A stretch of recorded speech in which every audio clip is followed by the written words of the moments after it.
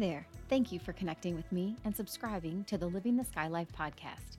I hope that the content of each episode brings you hope, connection, and some valuable takeaways. The Special Needs Parenting Village is large, so you should never feel like you have to travel this journey alone. Please connect with me through my website, Facebook page, or Instagram account, and let's keep this conversation going after each episode airs. If you are enjoying the podcast and are listening on Apple iTunes, please leave a rating and review or share Living the Sky Life with others. Thanks again for tuning in to Season 2 of Living the Sky Life. Welcome back to Living the Sky Life. Today is a very exciting episode for me. I was thrilled to be able to talk to my two guests today. I read the book recently, I Have Been Buried Under Years of Dust, written by Valerie Gilpere and her daughter, Emily. Emily is nonverbal, but she uses typing to communicate. So all of her sections of the book were typed out, and she also writes beautiful poetry that's included in the book as well. So when I had the opportunity to interview them for the podcast, I jumped at the chance because most of you know my son Skylar is 18 and is also pre-verbal. We're not to the typing stage yet, but we have been spelling and seen some slow successes with that. So I loved being able to talk to Emily, ask her a bunch of questions, I wish you could see the video of our conversation because every time she typed, she was smiling and was excited to answer my questions. So a little bit of background about Valerie and Emily. Valerie is an attorney who has been practicing law for 40 years.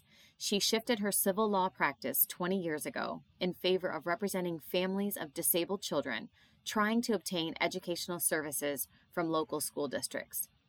Valerie has continued to focus on disability rights law through her volunteer work with several nonprofit organizations in the Los Angeles area. Valerie and Emily live with Tom, Valerie's husband and Emily's dad, in Encino, California. Emily currently is a college student studying journalism, psychology, and creative writing, and has been recognized for her academic achievement. She has been featured in Leaders Around Me and published in Amuse-Bouche. Emily is an advocate for herself and members of her community in an effort to dispel the misconceptions and non-acceptance of those with autism. So as I stated, this is one of my favorite episodes to date, and I just love getting the perspective from an autistic adult to help me know that I am on the right path with Skylar or things that I should change. I'm always open to listening to adults on the spectrum directly. So please enjoy my conversation with both Valerie and Emily. So I'm excited for another episode of Living the Sky Life. I'm joined with Valerie and Emily. We're going to do a 3-person episode today. I was introduced to Valerie actually with some of my other podcasting friends, and everybody said you have got to read her book because there are so many similarities from the things that I've mentioned with my son Skylar. And so I'm so excited to welcome you guys to the podcast. So thank you for being here. Thank you so much for having us. Absolutely. I'm going to start with Valerie, and I'm going to ask you just a few questions really about the background of Emily and her autism diagnosis. She is 26 now. She's 29. 29. Oh my gosh. I lost between the book ages and now I've lost track. Okay. Yeah. So she is 29. So obviously I'm not going to ask you to go all the way back because the book covers a lot of that. But just ultimately, what led you guys to seeking a diagnosis for Emily of some kind? Oh, well, that's easy.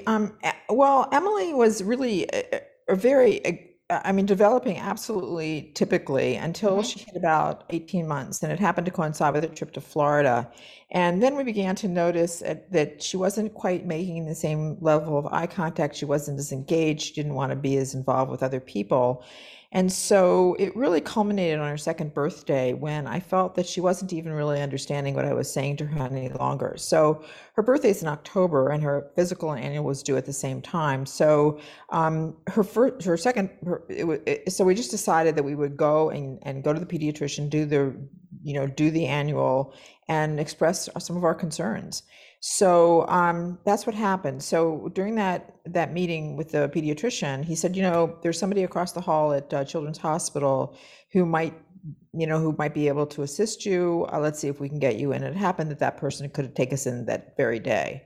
So that's what happened, really, is that we just saw a bit of a decline after 18 months, and we couldn't quite figure out if it was due to something that happened in Florida, or if it was, just sort of came on. Looking back on it, I think that we saw some signs of regression earlier than that, but we ignored them. We just figured it was just part of a developmental process. But by 2 years old, it just became too difficult to ignore any longer. And when you talk about in the book, you just kind of the prolonged word autism entering your lives. And then once it did, you kind of just kept it to yourself a little bit. And then as you started sharing with family and friends, it just became more isolating, that you guys just kind of realized people were like, oh man, I'm sorry to hear that. And then they just kind of move on with their lives. We experienced the exact same thing. So has that gotten better in a way as Emily has aged, and now that she's able to communicate a little bit? Are people coming around, or are you kind of just have your set core of? Well, times have changed. I mean, we're a quarter of a century later, and there isn't the stigma associated with having a disability there was. In fact, I would say some people use it as a badge of honor. I don't believe that, but nonetheless, I do believe that attitudes have changed. I mean, all of a sudden, there's so much on television, mainstream corporations are touting assisting individuals with autism. But at the time, it wasn't that I was disgraced by it. It was just that I knew the perception of it would not be well received. And in fact, our friends just didn't know what to do with it about it. And, I also really did not particularly want to violate Emily's sense of privacy by going into too many of the specifics of what exactly was going on with us. Family knew, but friends not so much. And as things became difficult for Emily, there was our tendency to want to protect her and not share. So I guess in part we were responsible, but I don't think the world was ready for it. I don't think the world was ready for it at all. And I wanted to protect my daughter. Absolutely. We did. It was really with Emily's permission that we wrote this book, because obviously it's delving into some of the early things and things which, when she recalls them, sometimes are a matter of distress to her. But you do what you have to do, and you have to sort of take the temperature of the times also, and that's what was going on. I do believe that the people at school, especially other parents in elementary school, were completely distressed by the concept of any kind of disability. And I saw that, which made zero sense to me, because these were people in large part that were educated people.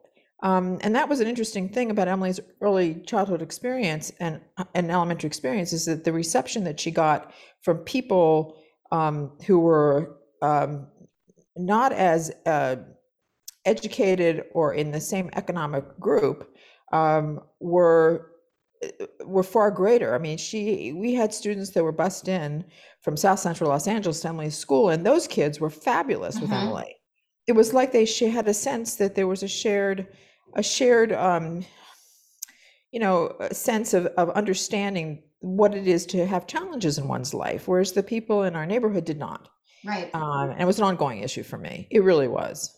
Yeah. Well, and I'm sure I know just from reading in your book that led you to changing kind of your focus for your law practice to, help families with IEPs. And you've done so much for the autism community just with your legislation efforts and just everything that you've been doing. So thank you from me as a fellow autism parent. But was it those experiences that you had within the school systems early that kind of course, pointed out to you that there is some serious deficiencies in our system for education for people with disabilities?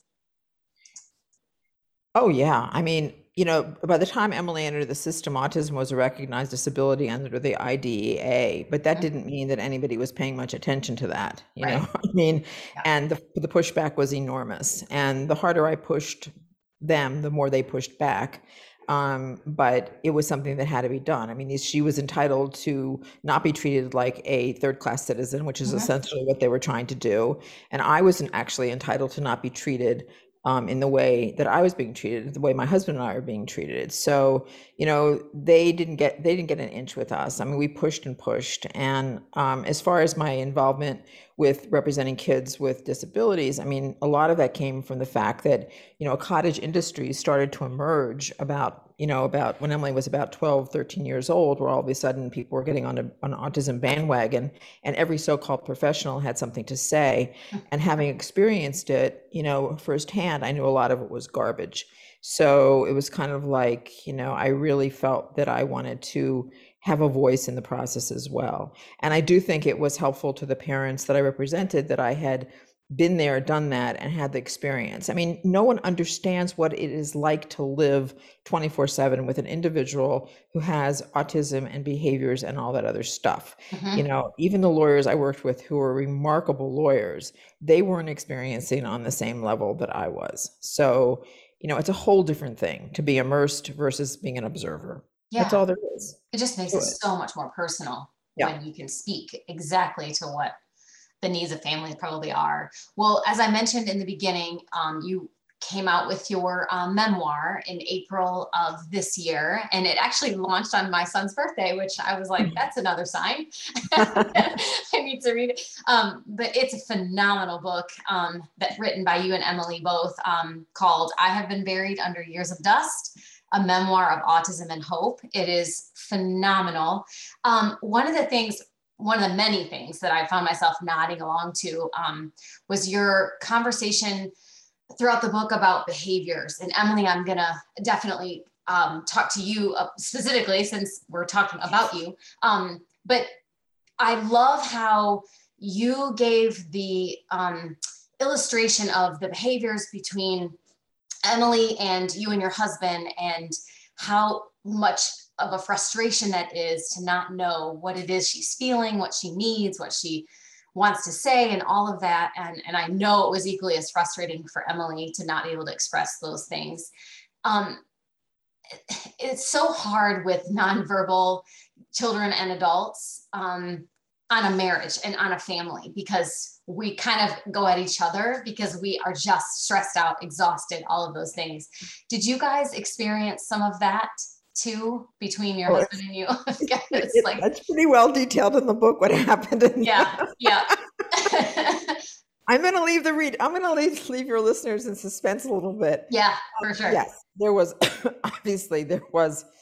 excuse me, a level of distress and a little bit of disconnect and difference in attitudes, an attitude towards how to approach certain things. But one would expect that. I mean, we're not the same person. We look at things differently. And some people would say I was a little heavy-handed about stuff, but what I felt that somebody had to make a decision, and it was going to be me. And I was living most of the daily interaction. I mean, between splitting myself between a law practice and picking Emily up from school and overseeing the IEP situation and interacting with aides and everybody else, it was kind of like I felt like I had a really good picture of everything that was going on more overall, although I did report everything to my husband. There's still nothing like experiencing it and feeling that added stress. Yeah. So there were issues.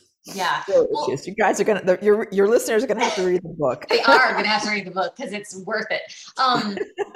Did the behaviors that Emily exhibited change over time as she aged?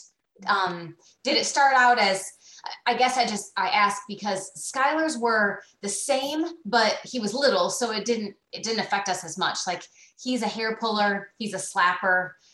He hits us a lot. He bangs on walls, bangs on counters, just bangs. And obviously, as he's gotten older, it's gotten harder and it hurts more. But I feel like it's ramping up too, because he's now 18. So he's had 18 years of not being able to explain to us if he doesn't feel good, if he's hungry, if he's tired, or just any of those things. And so I would imagine that a lot of the behaviors intensified because of that frustration level. Did you see things change? Did she develop new behaviors? Emily's behaviors were, there was initially just a lot of screaming and stuff. It was mostly screaming. And then as she got older and the frustration, I think, got greater, she engaged in some self-injurious behaviors, which she had not had earlier. And of course that continued, which is what led to the incident at UCLA. So again, there was a certain ramping up of behaviors, which we've really pretty much detailed.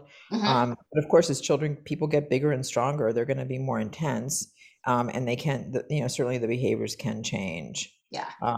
So yeah, there was a little bit of a change for her. Well, however, all of that. However, I will say that since the communication, that's gone way down. I mean, yeah, you could peak it, and then you could go down into a hill. It's kind of, if you look at a chart, it just, if you graph it, it's just way down to nothing now. It really is. I mean, the communication has been absolutely the key for Emily. And that's the thing we focus on, is not what happened in the past, but what we are looking at in the present and the future. And she does too. I mean, that tends to be my attitude, and Emily has absorbed that in many ways, because there's no reason to deal with what went on in the past anymore. Her breakthrough has been extraordinary, and I want everybody to understand how important communication is. I mean, you cannot stress enough the value of being able to communicate in whatever form that is. Hopefully it's in a positive form and in a way that lets people get an insight into who you are and what you want. But it's so important. It is important. It just really is. That's a beautiful segue to Emily. And Emily, I so appreciate you working with your communication partner to type out your responses. I know listeners cannot see the video, but Emily is typing all of her own answers. She is answering the questions on her own. So Emily, there's so many things I loved about everything you said in the book. But as a mom to a young adult who cannot speak and communicate at this point yet, with his letterboards and with other things, it's been so eye-opening for you to explain in the book just about your feelings and your frustrations. And now that you're able to express to everyone around you what all of that meant to the best of your ability to explain it. So I wanted to start by asking you, you had said in the book that you were often sad, thinking that you were not living up to your parents' expectations. Like you wanted to speak, and it just was very frustrating for you that you weren't able to do that. So because you couldn't fulfill their wish to communicate, can you explain what it feels like now that you're able to talk to them through your facilitated communication typing method? Just what it feels like to be able to communicate, I guess. It is incredible. It has completely changed our relationship for the better. Oh, I love that. And I'm sure, Valerie, you've heard all of these things so many times, but gosh, it's so emotional for me to watch Emily type and just explain all that she knows. I think the biggest thing, Emily, that I've learned from my son just starting spelling to communicate is there's so much that he knows about current events, about the election, about everything that was happening. He's spelling all of these things, and it's mind-blowing because we as parents, we have no idea what you're absorbing because you've had no way to explain that to us. So to know that you were in college, have you finished college, or are you in graduate school? Knowing you're probably still getting more and more degrees, right? I am slowly picking away at my classes. And what is your major in? I can't remember. I think you said it in the book, but I don't remember. Or what's your focus of study? I am either doing English or journalism. Oh, that's awesome. Your poetry is beautiful. So I think both of those are great options for you. And if I just may add, Emily has done 9, I mean, just to toot her horn for her, because she doesn't often do it herself. I mean, she's picking away, but yeah, she's done 9 academic classes during lockdown. online. So she's made a huge dent towards the progress, and she's about ready to leave the junior college level and move on to a 4-year to finish up. So That's so fantastic. Congratulations yeah, we're on very that. proud of, I'm very proud of Emily. Very proud. Yeah, and I imagine it's a little bit harder to type all of your stuff, and it takes you a lot longer. So what a tremendous accomplishment. So congrats on that.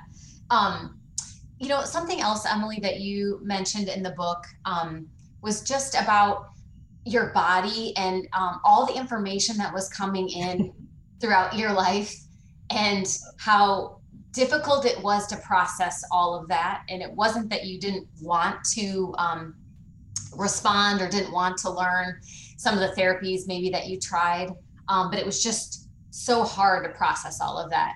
Can you kind of explain, I guess, what it feels like to be buried under years of dust and trapped? Like your voice is trapped or your mind is trapped? Is it both, or is it more your voice that you felt was trapped inside of you?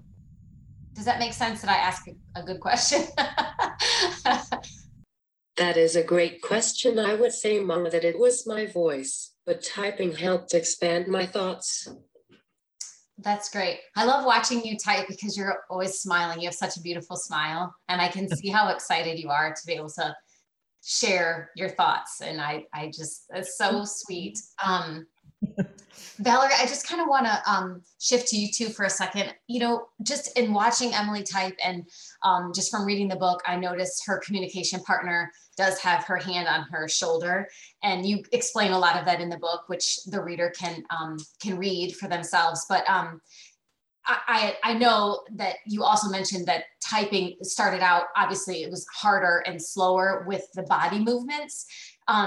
That's one of the things I think that has delayed Skylar, my son's progress a little bit on the letter boards, and then moving ahead to typing, is his motor planning has always been very delayed. So the therapist has explained to me that coordinating his eyes and lifting his arm and pointing his finger to do all of those things at the same time is a little bit overwhelming for his body, and to just focus on all of that. So obviously Emily has come quite a long way, but did she start out with letter boards? Or maybe Emily, you can answer this. Did you spell at all, or did you just go right to typing from the beginning? I was on the printed one for a small time, but mostly iPad. Gotcha. Yeah, that's very accurate. The whole thing about motor coordination was an interesting thing, because when we first started approaching this, and I talked to some professionals who I referred to in the book, they all thought that Emily needed to do this whole protocol of getting her body under control. The fact is that Emily's body always was under control. I mean, she was, her gross motor, first of all, her gross motor skills were unbelievable. I mean, there wasn't a bike, a tricycle, a skateboard, and anything on wheels that she could not master. She was really coordinated, and she also was really good at following physical, following directions, like exercise directions and that sort of thing. Fine motor was more of a challenge for her, but coordination, not so much. And so we only stayed with that whole thing for just a short time, because I didn't think it was going anywhere. But the concept is that your core needs to be somehow, and I think core exercises, I mean, I have to tell you, Pilates, that sort of thing are probably good. And we do that every morning. I mean, we are now, since in the past year, the three of us do core exercises every single morning. And Emily's speed at typing has really picked up. Now, I don't know if there's a correlation, or just that she's now been typing. She just had her 5-year anniversary of typing on August 6th, which I forgot to commemorate in the appropriate celebratory fashion, but I will do it now.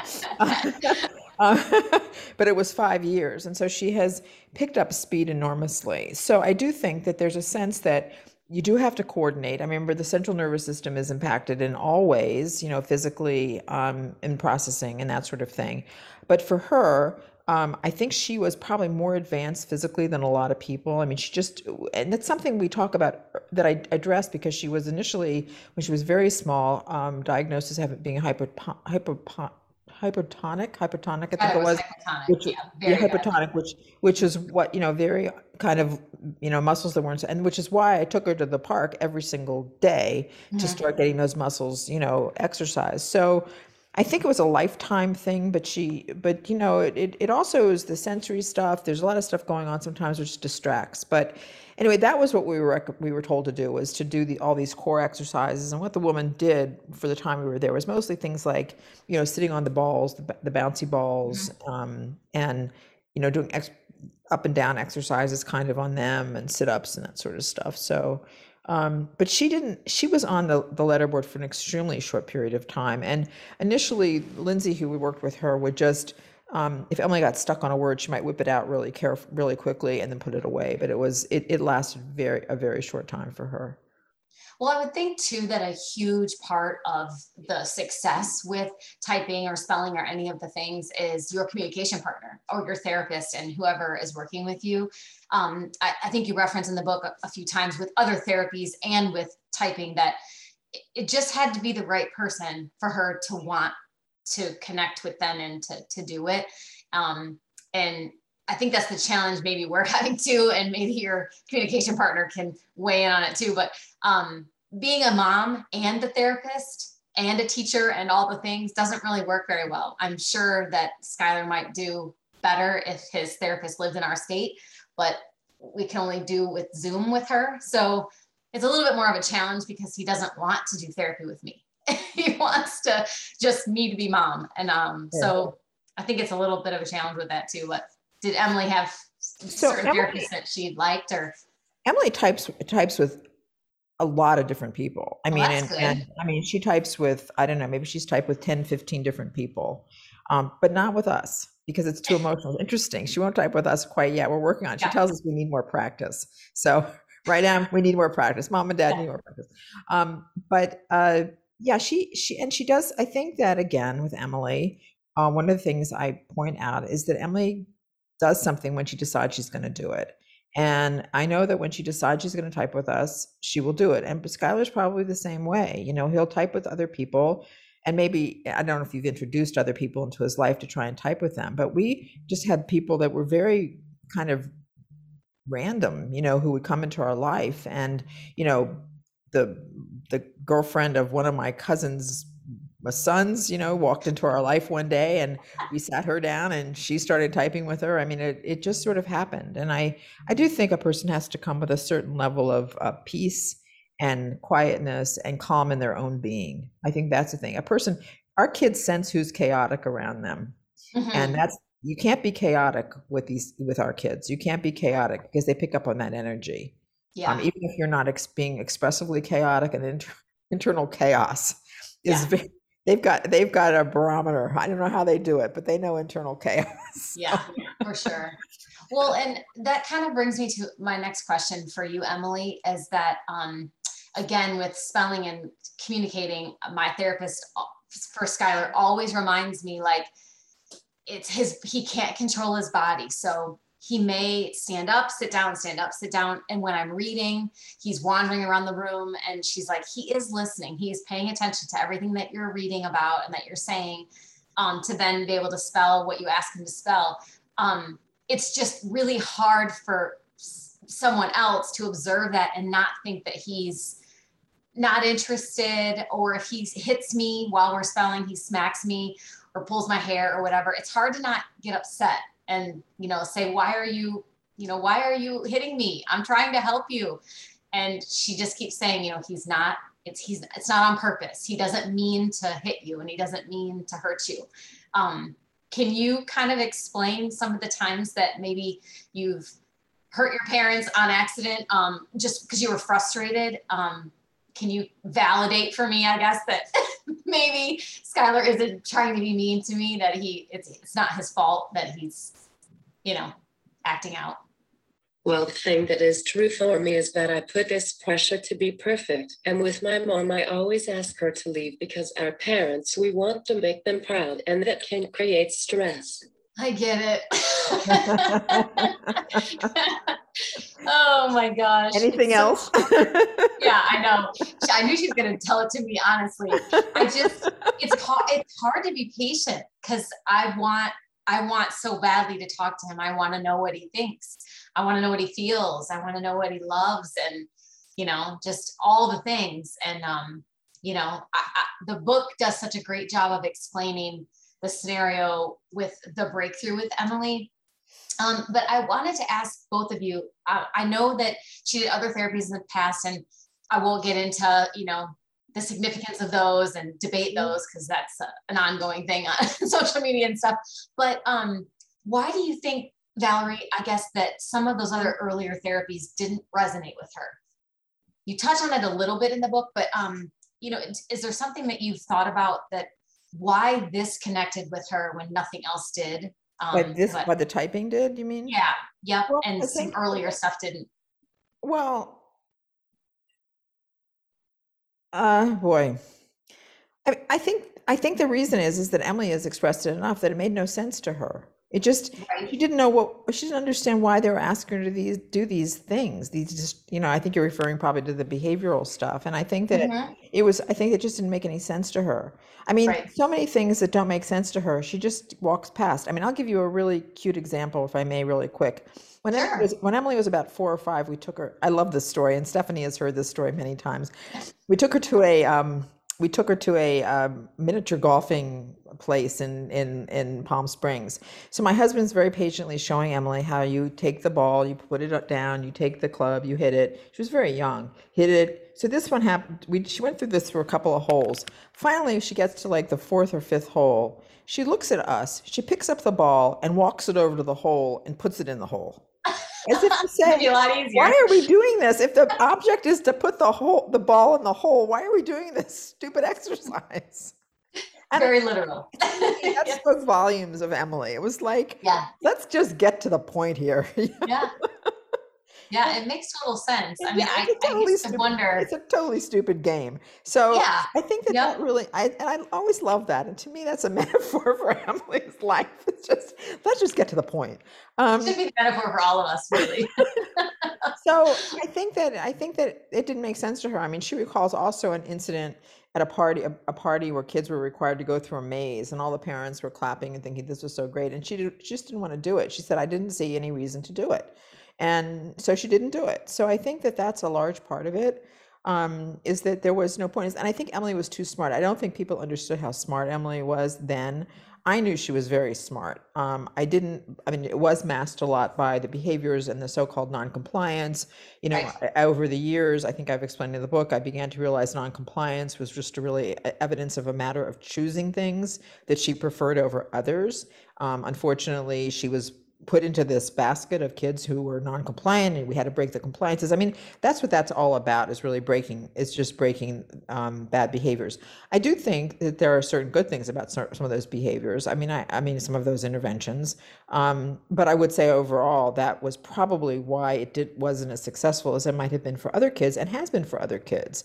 She's just a personality who says, I want to get from here to there as quickly as possible. The shortest distance between 2 points is a straight line, and that's what she was looking for. Yeah.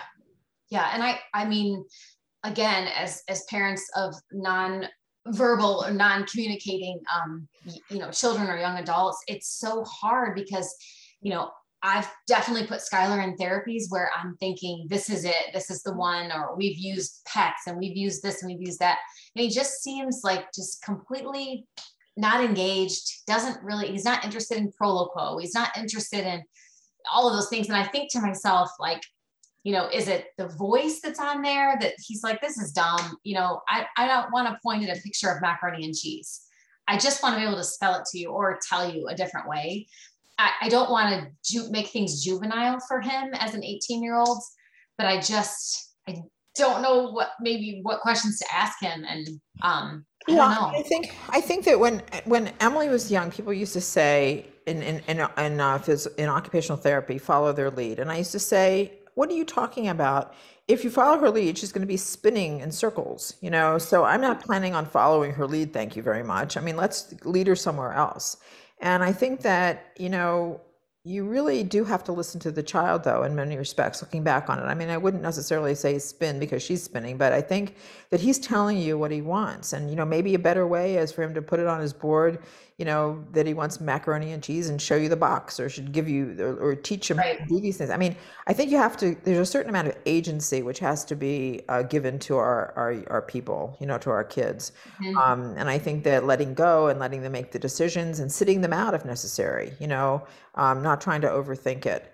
I learned a lot from Emily in this process. I mean, she is very, very capable, and very incredibly capable. And I suspect that Skylar, like Emily, is a very quick learner. And I think you Mhm. have to just let them learn and let them show us. I really do. Um, Yeah. I mean, I continue to be amazed by how you said earlier how much Skylar knows about current events, and the things Emily writes now about current events and about people and about me are amazing. The things, her insight into us, it's especially into me, is amazing. So yeah, I think you Yeah, got to they let him spent. give him a bit of a leash. I think give him a Mhm. bit of a leash. Yeah, I mean, it's clear that they've spent their lives observing Yeah, and just were waiting for their moment to yeah. let it all out. Yeah, he will. He'll get So, there, but he's got to yeah. get there when he's ready to get there, and it can't be when we're ready for them. I mean, Mhm. that's what I think I've learned from Emily is that, these profound thoughts that she has and the recollections that she has and her extraordinary ability, which it really is extraordinary. I mean, Emily is a natural storyteller in many ways, in ways that professional writers are astounded by. I mean, she just is a really good storyteller. I mean, this isn't just communication for Emily. This is storytelling, and she's just Yeah. an exceptional writer.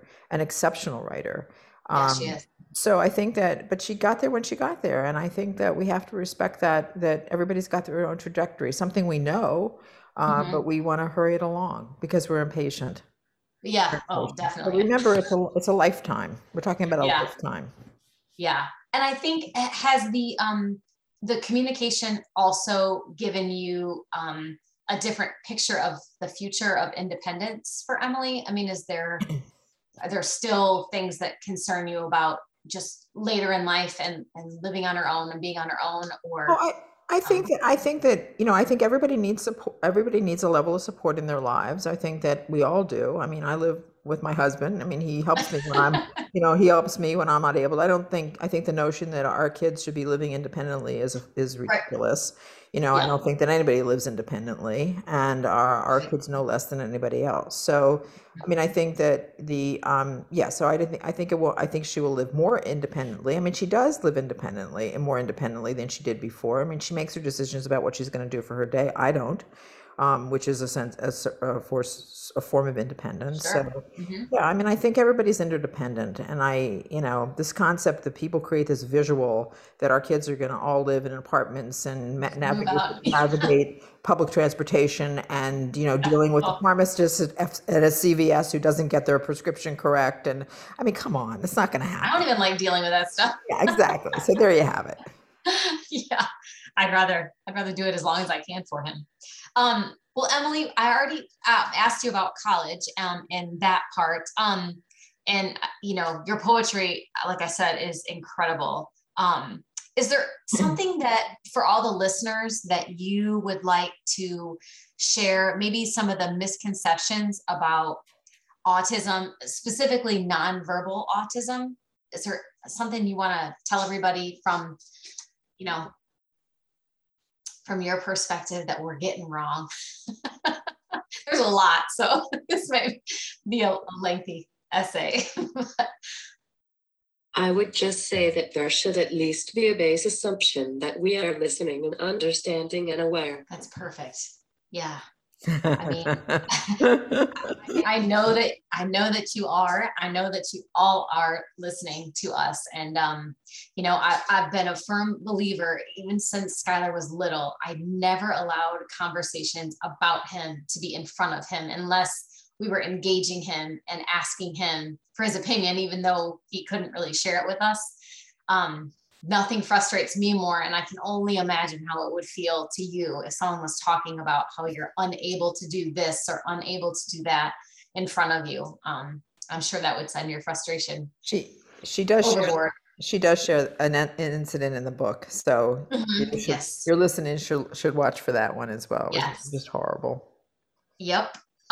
Well, Valerie, I mean, obviously you've done so much advocacy, and this book is a must read for all families, but especially for the nonverbal families who maybe have kind of given up hope or feel lost.